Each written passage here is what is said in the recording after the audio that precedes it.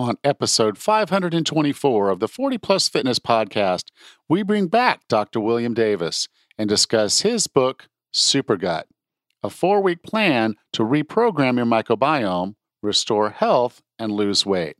You can find the full show notes for this episode at 40plusfitnesspodcast.com/524.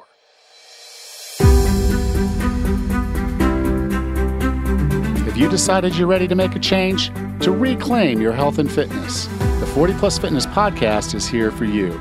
Each week, we dive deep into health and fitness topics that affect those of us over 40. I'm Alan Meisner. I'm an NSAM certified personal trainer with specializations in corrective exercise, behavior change, and fitness nutrition, a FAI certified functional aging specialist, and an OTA Level 2 online trainer. I'm joined each week by our co-host, Rachel Everett. She is an NASM certified personal trainer and a RRCA Level 1 run coach. Let us be your coaches as you find your way on your health and fitness journey. All right? Let's go.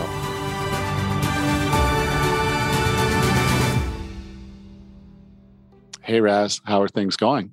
Good, Alan. How are you today? I'm doing okay. It's been kind of a weird couple weeks. I don't want to go into it in too much detail because there's still some things I'm working on that I can't really reveal out loud right now, because if I don't get it, what I've got to get done, then I don't need anybody knowing about it. So, lots going on, good and bad, and just kind of working through some things. But, otherwise I'm healthy, doing well. The gym's doing okay. The Lula's is doing okay. And, good. We're just plotting along. Nice. That's awesome. Good to hear. How are things for you? Good. Burying myself out of the snow, but I am excited because I'll be taking a vacation down in Florida very soon.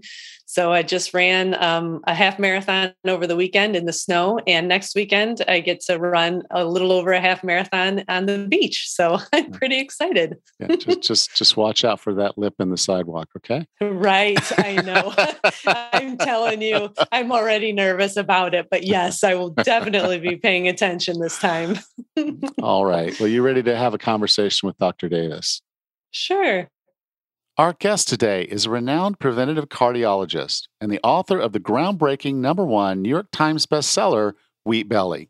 3 other New York Times bestsellers, Wheat Belly Cookbook, Wheat Belly 30 Minutes or Less Cookbook, and Wheat Belly Total Health, and several other books including Wheat Belly 10-Day Grain Detox and Undoctored. He is a graduate of the St. Louis University School of Medicine with training in internal medicine and cardiovascular disease, and advanced training in angioplasty at the Case Western Reserve University Hospitals, where he also served as director of the Cardiovascular Fellowship and assistant professor of medicine. With no further ado, here's Dr. William Davis. Dr. Davis, welcome back to 40 Plus Fitness. Thank you, Alan. Glad to be here again. I didn't even realize it's been over 3.5 years since we talked about your book Undoctored. That was episode 251. If anyone's interested after listening to this that they want to go catch another episode with you, it's episode 251. So you can go back and find that there. But we talked about Undoctored, and I really liked the book. I like the concepts of it, and I've used that in talking to people about how they manage their health care and help manage themselves. But today we're going to talk about Super Gut, a 4-week plan to reprogram your microbiome, restore health, and lose weight. And when I heard Super Gut, I was thinking about a superhero with a beer gut, but that's not what we're talking about.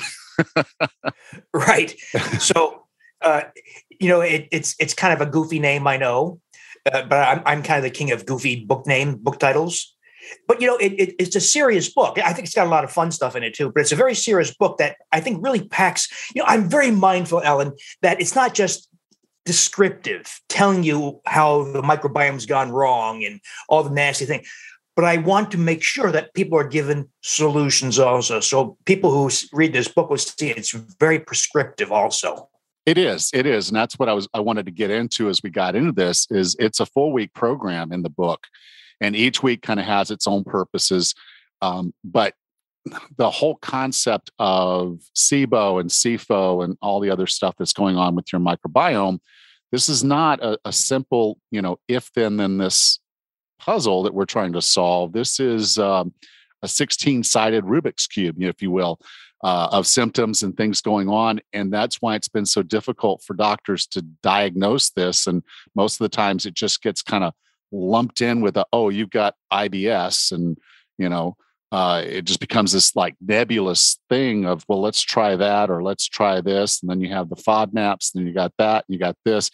And it is just for a lot of people, a trial and error. And you kind of line it all up and say, okay, here's some things, here's some tools, here's some approaches to how we can solve this problem.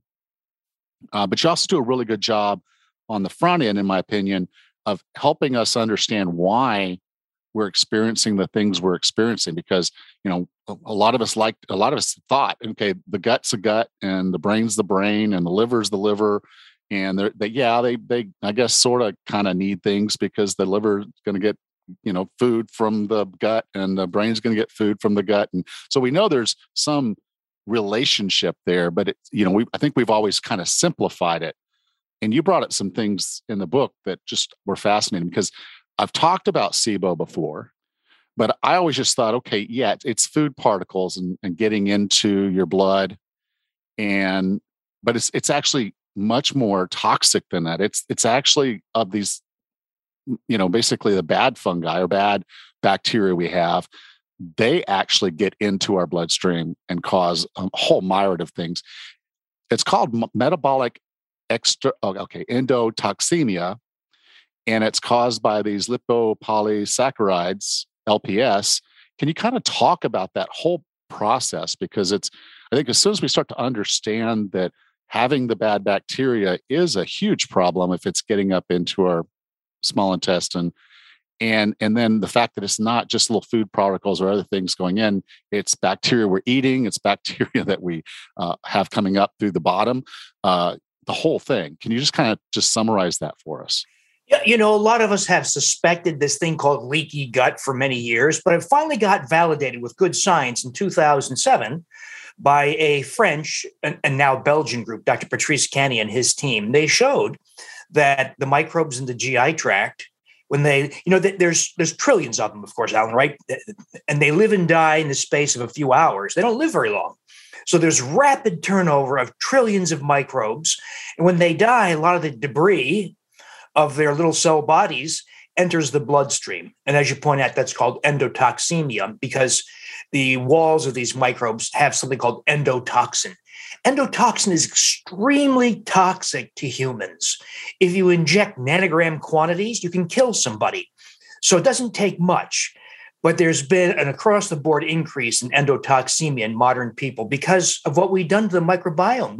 We've dramatically disrupted the composition. We've lost microbes that did important things for us, and we've allowed proliferation of unhealthy microbes to take their place, but also, as you point out, then ascend. In many people, in my estimation, 1 in 3 people, Alan, over 100 million people. This is bigger than the pre-diabetes, type 2 diabetes epidemic. It is a silent but very, very widespread epidemic where microbes have proliferated, then ascended up into the ileum, jejunum, duodenum, and stomach. So you can imagine 30 feet, trillions of microbes living and dying rapidly, and their debris entering the bloodstream. So this is now, it's both a cause for numerous health conditions, as well as a factor that makes many conditions worse.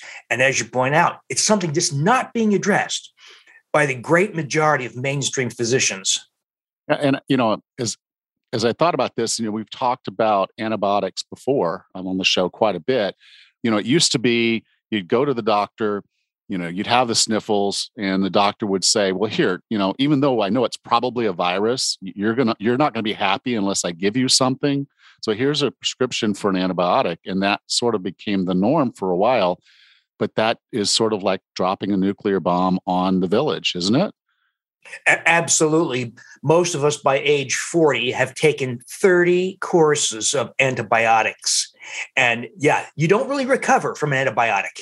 Many people do not recover a normal microbiome. You're left with, because if you kill something, it doesn't just reappear. People used to think that rats came from a pile of rags, right? Well, it's not true. You have to have rats to make rats. And so if you lose important microbial species, you've lost them probably for life, or at least for a long time. Yeah, and I guess we know, we still have some individuals out there, tribes and whatnot, peoples that still live basic lifestyles very similar to what we did when we were hunter gatherers, because they're hunter gatherers and they're not taking the antibiotics, and they're not eating and drinking the diet sodas and the eating of the this and the that. How different is their microbiome to ours? It's fascinating. This is several research groups have done this work, and I give them a lot of credit, because this is not an easy thing to do, to get the stool specimens from people living hunter-gatherer lives. And you can imagine what an odd request that must seem to them. But the stools have been analyzed from the Yanomami in the Brazilian rainforest, the Matsas in the highlands of Peru, the Hadza in the savanna of Tanzania, the Maasai in Kenya, the Malawi in the east coast of Africa. So primitive groups that, as you point out, are hunter-gatherers, don't eat modern food, don't take antibiotics, don't have exposure to such things as emulsifying agents in ice cream. So they have very different microbiome. They have microbes we don't have. We have microbes they don't have. There's very little overlap compared to modern people. But the interesting thing is, if you compare the microbiome composition of all those primitive or indigenous populations, even though many of them are on different continents, have never met each other, they have very similar microbiomes, which has been interpreted by these groups to mean that they must have the microbiome handed down from through the generations, so-called Stone Age microbiome, and it is very different. What's not clear is how much do we mimic? Should we try to mimic? Do we need more Prevotella like they have? They have a species called Prevotella. They have something called spirochetes. They're loaded with spirochetes. The only spirochete that modern people have is the one that causes syphilis. So there's probably, and we have to remind ourselves also, these people who have a different microbiome also have no constipation, no hemorrhoids, no colon cancer, no ulcerative colitis, no Crohn's disease, no irritable bowel syndrome, virtually unknown to have autoimmune conditions, no coronary disease. In other words, they have other problems, right? They've got infections and injury and worm infestations because of their lifestyle. But they don't have the so-called, I always find this amazing. The anthropologists actually label the diseases we suffer from, like type 2 diabetes, hypertension, coronary disease, Alzheimer's, dementia, et cetera. They call this diseases of civilization. Well, there's got to be some important lessons if these indigenous people have virtually none of our diseases. They have different diseases. Those diseases that they suffer from, like malaria or dengue fever. We're pretty good at dealing with that. The modern healthcare system is pretty good at dealing with that. But modern healthcare stinks for taking care, because for a number of reasons, but one of the reasons is they're very profitable because they're chronic treatments. If you have pneumonia and you need antibiotics for a couple of weeks, that's a 2-week profit opportunity. If you have high blood pressure, that's a lifelong profit opportunity. That's why there's so much focus on the diseases of civilization. Well, yeah, and they just get bigger and bigger every year. I mean, I see the reports, the percentage of people that are obese or overweight, it goes up every year. It doesn't go down, despite people knowing that, eating whole food and not, overindulging in ice cream and those kind of things is going to be better for you.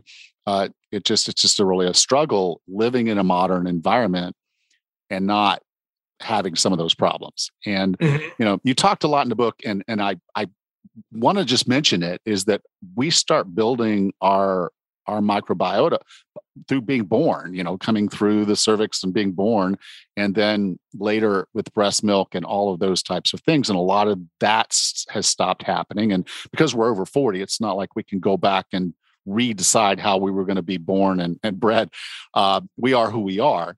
Now, you have a 4-week super gut program, and it's very broad. I mean, it goes through a lot of different things that you have to think about with regards to managing what you eat, how you live, what you do. It's not the shortcut. And we think, well, can't we just get a fecal transplant? because that's a thing. Can you kind of go through the steps of your 4-week Super Gut program and why each one of those steps is important? I think so people don't get overwhelmed with this. I think of cultivating your microbiome is just like having a garden in springtime in your backyard.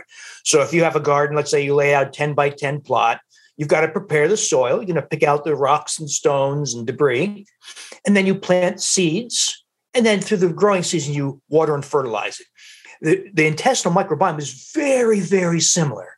So we clear the soil, prepare the soil by not getting exposed to things that disrupt your microbiome. And there's a list, as you know, such things as minimizing antibiotics. There's a time and place for antibiotics, but as you point out, not just the just in case kind of usage. Other drugs, statin, cholesterol drugs, those horrible class of drug that makes a lot of money for big pharma, does almost nothing for the public health. Non-steroidal anti-inflammatory drugs like ibuprofen, naproxen, diclofenac, massive disruption of the microbiome. Emulsifying agents in common foods like salad dressing and ice cream, synthetic sweeteners in diet sodas like aspartame. So we kind of clean up our garden by avoiding those kinds of things. There's a long list in the book, of course. It's not unmanageable. One of the things we all do is we go back to real food. We don't buy the crap that's got 35 ingredients that are unpronounceable. We buy avocados and eggs and a pork chop, and then we plant seeds. The seeds come in several forms. The best seeds are fermented foods like kimchi, fermented sauerkraut, fermented veggies, and you can do this on your kitchen counter. It's virtually no cost. It's delicious. But people have forgotten that fermented foods are so healthy for you. In fact, they view fermented foods with suspicion or disgust because it may be like a cloudy, soupy mix with your veggies. But once you learn how to do this, it's virtually no cost. It's delicious. And it's one of the most powerful ways to seed your GI tract. And by the way, the seeding process, based on some very interesting research out of Stanford by a husband-wife team, Erica and Justin Sonnenberg, showed that frequent consumption of fermented foods has dramatic changes in your microbiome. But oddly, it's not the microbes in the fermented food. It's other microbes. So no one knows why. If you eat a lot of fermented foods, the microbes that take over in your GI tract are not the microbes in the fermented food for the most part. It's other microbes. Where'd they come from? Were they latent in small numbers? Did you acquire them from your environment? Nobody knows, but there's a dramatic shift, an increase in healthy microbes with consumption of fermented foods. Probiotics also, but unfortunately, commercial probiotics are really kind of primitive right now. They're getting better, and there's a lot of problems with them. There's an emerging short list of probiotics that I would recommend only because they have, not that I have any relationship with them, but they have specific features. Like the strain is specified. You can't take a probiotic unless the strain is specified. To illustrate, you have E. coli. Your listeners have E. coli. I've got E. coli. But what if you ate lettuce contaminated with E. coli from cow manure? You could die of kidney failure and sepsis. So same species, E. coli, different strain. So strains differences can make a life-death difference. So you must know the strain. And another problem with commercial probiotics is they often don't include what are called keystone species. That is, species so much like plankton in the ocean. If plankton disappeared, whales and jellyfish, so many animals, filter feeders, would just die off because plankton are keystone species. Those little creatures support tons of other creatures. Well, you have the same biological phenomenon in your GI tract. And so when you take a probiotic, you want to make sure there's at least a handful of these so-called keystone species. But so probiotics can be helpful. Then lastly, so that's the seeding of your GI tract. And of course, that's where we also throw in some of our fermentation projects where we make some really cool, like yogurts, particularly. It doesn't have to be yogurt. It could be other fermented foods. But like my favorite microbe in the world, Lactobacillus reuteri, that I think introduces an age-reversing effect, including ladies go berserk for this. They lose their skin wrinkles starting within 4 to 8 weeks. And then we water and fertilize our garden. That's the things that microbes like to eat. And these are mostly so-called prebiotic fibers, polysaccharides, polyphenols, a lot of the healthy things in mushrooms and onions and garlic, as well as some commercial preparations. And that causes healthy species to bloom. And so it sounds like a lot, but I try to break it down week by week so that this week we're going to talk about diet and cleaning up your garden. This week we're going to talk about seeding your garden. This week we're going to talk about water and fertilizers to try to break it down so it's manageable. Yeah. And I think it's really important to think of these in that order, because it's fine if you start throwing the food and water in there, but if you don't have the seeds, it might not do you what you want to do. If you haven't cleaned your garden first, then you might be growing the species you don't want to grow, or the strains you don't want to grow. And you're not really solving some of the bigger problems, like why is this in my small intestine anyway? Because it doesn't belong there. And so kind of dealing with some of those things early on. I do want to dive a little bit deeper into your week one, the prepare the garden, or prepare the soil, because I think for a lot of us, this is really where we're going to see a big shift in how we look and feel.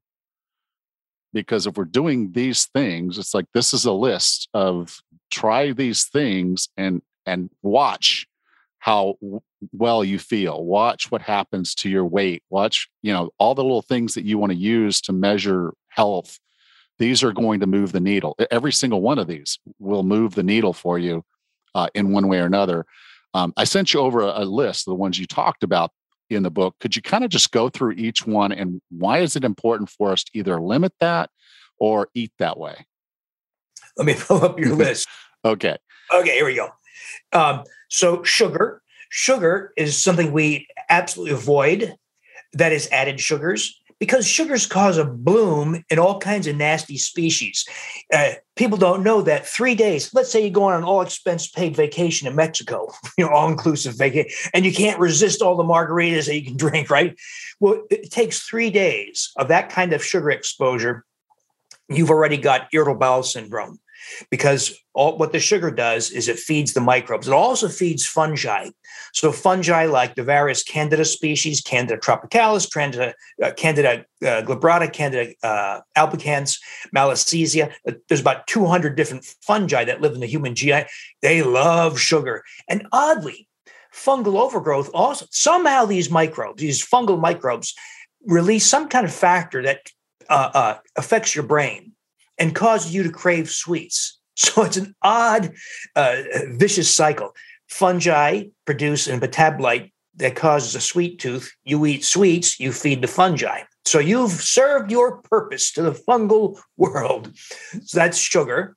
The synthetic sweeteners like aspartame, saccharin, and sucralose, very good evidence that they massively disrupt your microbiome. Even if you're a slender, active, non-diabetic person, by using those synthetic sweeteners, it gives you the microbiome of an obese type 2 diabetic. And that microbiome thereby pushes you towards weight gain, obesity, and being a type 2 diabetic. Major disruption. Now, you recommended other things like stevia and monk fruit and things like that. So if you want to move to a lower calorie or a no calorie, you want to look at some of the more natural choices, right? Absolutely. So we just have to be a little bit more discerning in our choice of sweeteners. So as you point out, stevia in its various forms, monk fruit, allulose, erythritol is pretty safe. And we still can make all kinds of great stuff like cupcakes or cheesecake. We're going to use non-grain flours, by the way, also, because of the massive disruption of the GI tract. That's the whole course, the theme of my Wheat Belly books, as well as the Undoctored books. I didn't want to dwell on that too much because it's covered in other books. But as you know, going wheat and grain free is a huge advantage in health, despite the fact that they are the centerpiece of all official government guidelines in diet. The worst possible advice you could possibly conceive of is cut your fat, eat more healthy whole grains. It would be as bad as people saying, Alan, smoking a pack or two of cigarettes is not too, go ahead, it's good for you. No, it's not, right? So they did because for a long time they did. Yep. And I think it's probably the same mechanism for why grains are such a prominent thing in our government's guidelines for food. It's a great way to get a lot of calories in, but not necessarily going to help your microbiome. Now, we try to eat organic whenever opportunity and budget permit. We don't really know how effective that is. We are all filled with herbicides and pesticides. Unfortunately, if we tested all your listeners, for instance, for glyphosate, the herbicide in Roundup, we'll all test positive: blood, urine, hair, skin, everything. So it's kind of hard. We can't avoid, unfortunately, we can only minimize. And so choosing organic whenever possible does help. It makes a contribution. We filter our drinking water because most cities chlorinate or chloraminate. I'm in Milwaukee where they use chloramine. They're very proud of that because it lingers much longer, so much so that you can't even boil it off. You have to boil it for 3 to 4 days before it starts to be reduced. So it's very persistent. But these are antimicrobials. They kill stuff, and they also disrupt the mucus barrier and thereby cause shifts in the composition of the microbiome, species composition. Of course, avoiding wheat and grains, that alone is a huge advantage in health. That was the whole base for the Wheat Belly books, of course. People lose weight because you're no longer exposed to the insulin-raising effects of the amylopectin A. You rid yourself of the gliadin protein-derived opioid peptides that are potent appetite stimulants. You get rid of the potent bowel toxic effects of wheat germ agglutinin, which is completely indigestible, but as it courses from mouth to toilet, it is extremely destructive and inflammatory to the human GI tract. It's just a short list of the things wrong with wheat and grain. And of course, it's gotten worse because farmers and agribusiness scientists have selected strains for their purposes. So not because they're evil, but because they wanted strains that were resistant, for instance, to pests like molds and insects. So they selected strains of wheat that were enriched in wheat germ agglutinin, bowel toxin, and phytates, which are great pest-resistant compounds, but they're also binders of magnesium, calcium, zinc, and iron, and you poop out those minerals in the toilet. And that's why, for instance, iron deficiency anemia is very common among people who eat grains. And then we limit alcohol because alcohol likes to entice fungi to proliferate. Doesn't mean you can't have a glass of wine, just means don't overdo it. And then non-steroidal anti-inflammatory drugs. These are dispensed like candy, of course, even over the counter. So a woman might take, for instance, Motrin for menstrual cramps, or somebody might take naproxen for knee pain. Well, those, for one thing, Alan, I can't tell you how many times I put patients on dialysis for kidney failure from those drugs, how many times I've had red blood thrown up in my face because they had a bleeding ulcer, how many times people passed black, partially digested blood in their stool from bleeding intestinal ulcers. These are nasty drugs, even though they can be over the counter, but they also disrupt the microbiome. And so there are other ways to deal with pain that don't disrupt the microbiome. That's a whole other conversation, of course, but you can do without them very easily. And of course, antibiotics. If you're sick and you can't breathe and you have pneumococcal pneumonia, you need an antibiotic. But if you, as you pointed out, if you just got a cough and a viral tracheobronchitis, you don't need an antibiotic. So you want to really question any physician who tries to prescribe an antibiotic when it's not really clear whether you have a bacterial infection or not. Yeah. And I think, if you do a great job in the book of simplifying this. Each day, be thinking about something that you're going to incorporate and use. But really, in the simplest sense, and you say it in the book, is eat real food, single ingredients, and avoid things that are not going to be serving you, like alcohol, the medications, the antibiotics, those types of things, because you need that microbiome to be healthy so you can be healthy. And if you start getting to the point where, as we call it, leaky gut is happening, it's because the mucous membrane is not intact. It's because other things are going on. And now you're introducing toxins into your body that are going to wreak havoc across your whole health, not just your gut. So you might feel fine and not have any kind of bowel symptoms, but still it's your gut that's the cause. Absolutely. It's funny. If anyone ever has a few free minutes, take a look at all the studies, for instance, in irritable bowel syndrome.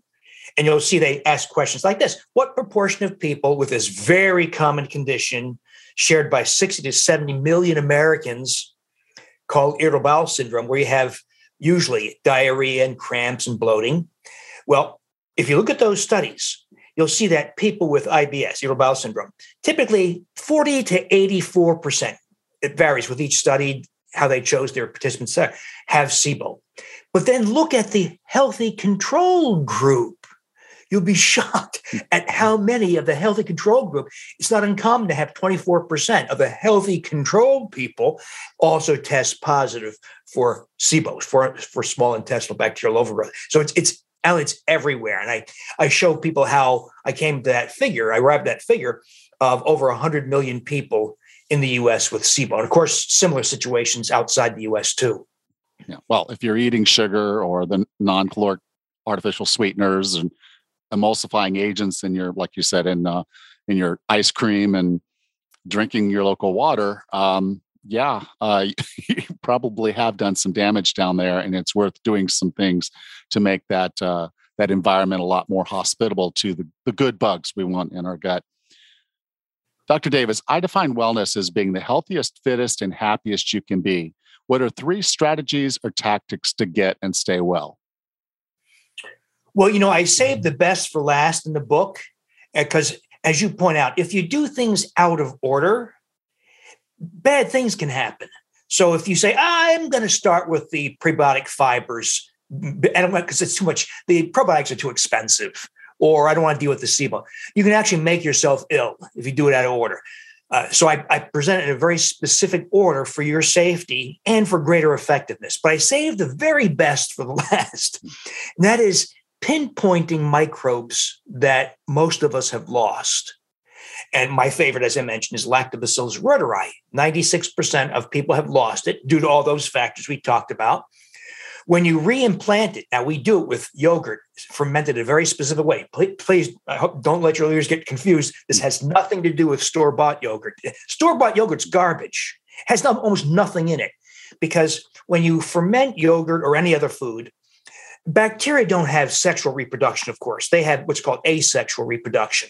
They don't have mommy and daddy microbes. They just double. 1 becomes 2, 2 becomes 4, like that. Well, if, let's say, reuteri doubles every 3 hours, so in commercial yogurt fermentation, they ferment for 4 hours. Nothing happens. That's why you see ingredients like gellan gum, xanthan gum, guar gum added to thicken it up, because there ain't nothing in it. So we're going to ferment for 36 hours. We allow the bacteria to double 12 times. It's just like that kid's riddle. Which would you rather have?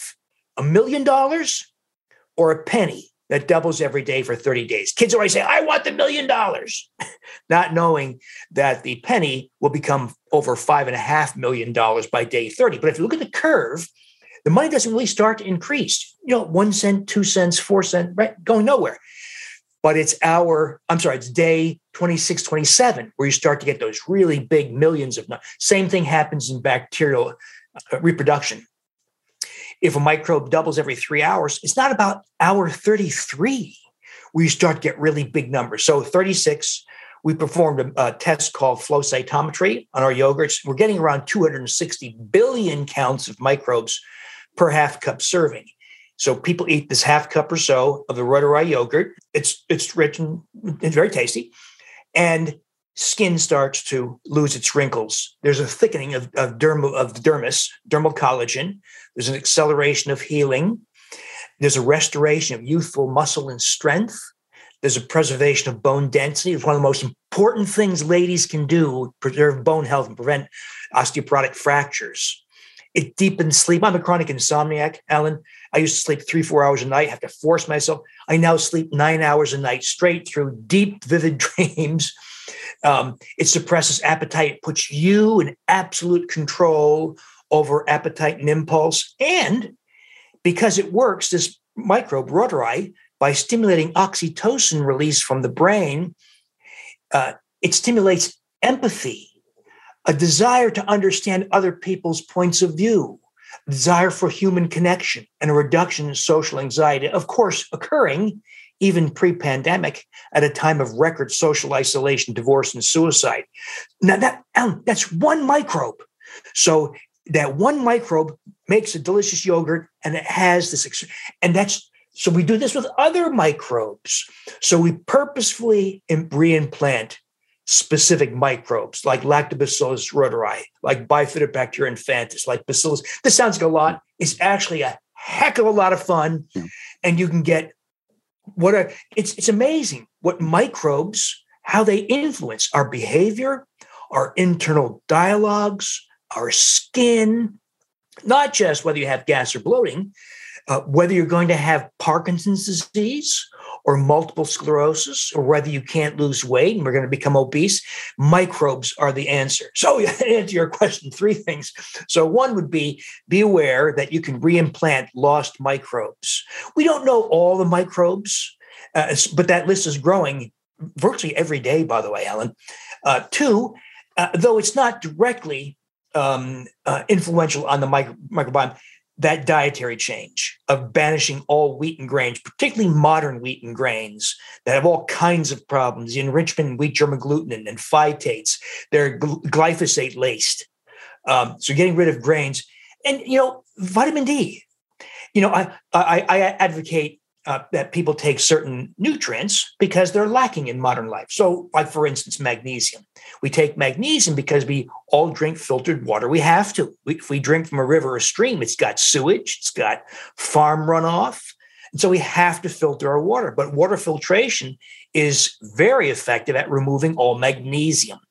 And when you become magnesium deficient, as all modern people are, unless they're supplementing, it leads to higher blood pressure, muscle cramps, higher blood sugar, heart rhythm disorders, osteoporosis, et cetera. So we have to replace magnesium. And so it's not because I want you to take a whole bunch, it's because modern life has caused it. But I didn't realize that whole list of nutrients we advocate, vitamin D, magnesium, omega-3 fatty acids, and iodine, all also have very important microbiome implications. For instance, omega-3 fatty acids, fish oil, activates a very important enzyme that lines your intestinal wall called intestinal alkaline phosphatase. And that enzyme helps deactivate that endotoxin we talked about that comes from unhealthy microbes. So I'm not sure I answered your question as clearly as you said. No, you did. And this sounds like a lot. It is, but he really outlines this really well in the book. He has the recipes for the yogurts and the kefirs and all the things he's been talking about. So he makes it very easy for you to start this protocol, to go through it and understand and know what's happening and why maybe you feel a certain way at a certain part of the program. So it's really well put together there. So Dr. Davis, if someone wanted to learn more about you, learn more about your book, Super Gut or Undoctored or any of the Wheat Belly books, because there's a few of them in the series, where would you like for me to send them? I made the mistake, Alan. Every time a book came out, I'd have a Wheat Belly Facebook page, Wheat Belly blog, Wheat Belly. I finally consolidated everything. It's going to launch in the next couple of weeks. I should say it's going to launch in December so that people listening to your podcast can see it when it's aired. That new site is called drdavisinfinitehealth.com. That will kind of incorporate everything, including a new blog. We'll bring all that content. There's 2,000 articles on the blog, so a lot of stuff in there. I also have a membership website where we actually do this, like you and me talking via Zoom. I do that every Wednesday night, usually, with about 70 to 100 people. And we talk about these microbiome issues, other health issues, two-way interaction. And people get a lot of hand-holding. So that's all going to be Dr. Davis Infinite Health. Okay. You can go to 40plusfitnesspodcast.com/524, and I'll be sure to have the links there. Dr. Davis, thank you so much for being a part of 40 Plus Fitness. Thank you, Alan. My pleasure.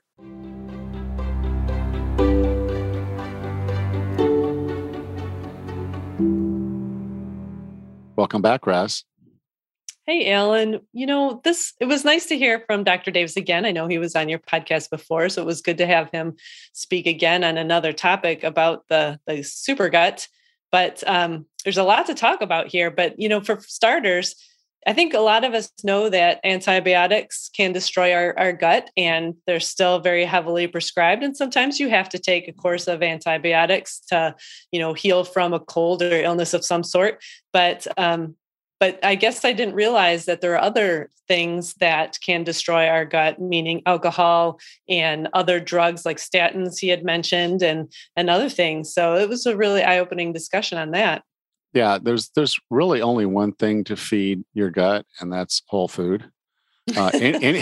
Pretty much anything else that you put into your mouth isn't food, and Hmm. as a result, there has to be a downstream effect. It's sort of like you have a river, and you're like, okay, I can throw live fish in the river, and that's cool. You know, I can overstock it, but generally, I could stock a river just by adding new fish and not just Hmm. species that will eat each other, but just the fish.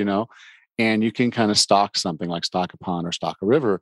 But then you start saying, well, no, I'm going to go in there and I'm going to throw Coke cans and bottles and I'm going to throw this other stuff in there.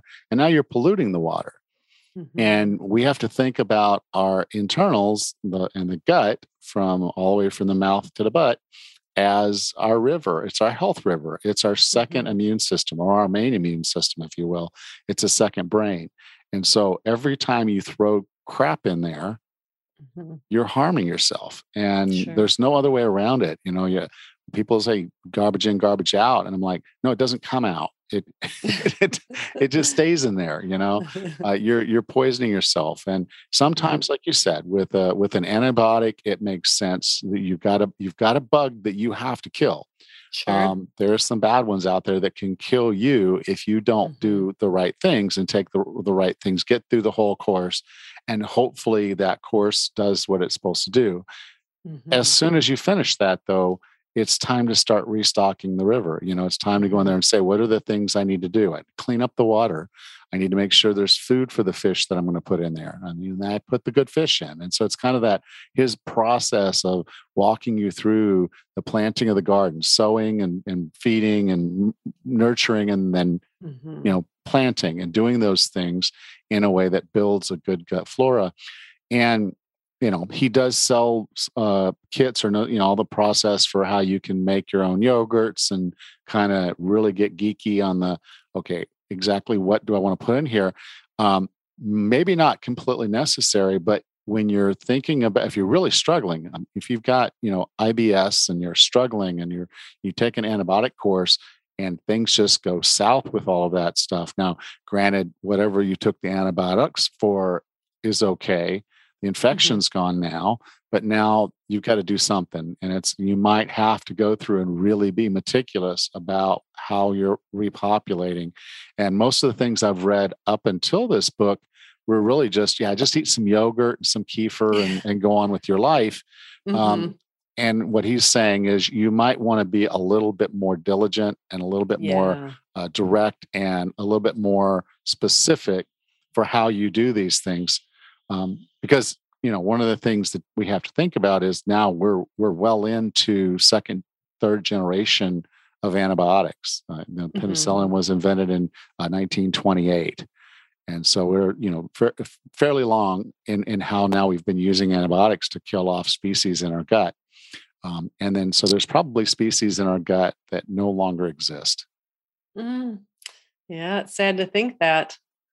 And so, the best you can do is the best you can do. It's like an overused Mhm. knee. If you were really bad on your knees when you were younger and now your knees are hurting you, um, there might be some limits to how much you can repair the damage that was done. But there are things Mhm. you can do. And I think that's what this book is really about with regards to the gut, is to Mhm. really take a methodical approach. He has a very good approach there. He uses, like I said, when you're talking about bacteria, the names get long, and I don't even try to say them out loud. But he walks you through to say these are the strains of what you want to start with. This is how you want to make Mhm. sure they have the food they need. But again, whole food. Yeah. Most of it is going to be build the good gut with whole Mhm. food, and then you start worrying about adding the plants, adding the Yeah. the flora. Sure. He mentioned kombucha and other sauerkraut and some other fermented foods, and then paying close attention to the type of probiotics that you might find at the store to make sure that they had some sort of account or type of the bacteria that are in those prebiotics, and just to pay attention. You mentioned taking onions, garlic, and mushrooms or other good fibers that the gut bacteria likes to eat. So just like you said, whole normal foods. That's super Now, helpful. one of the big And this things would we'll be say helpful. is, with yogurt and things like that, is the vast majority of them are not going to have enough. They I had no all idea. they have to do is say there's some in it, and then they get to sell it as what it is. He's talking about taking that same yogurt you buy in the store and adding this bacteria and letting it sit for longer than they would. They're going for a few hours. You would go particularly maybe for a day or so, 2 days, 3 days maybe, and let the bacteria multiply. Then you're really adding an opportunity. And the other side of it is I have to believe that your stomach acid is probably going to kill a lot of these things going through you. So just recognize when you're talking in terms of billions, this is like baby turtles. Only a small percentage of them are probably going to make it through.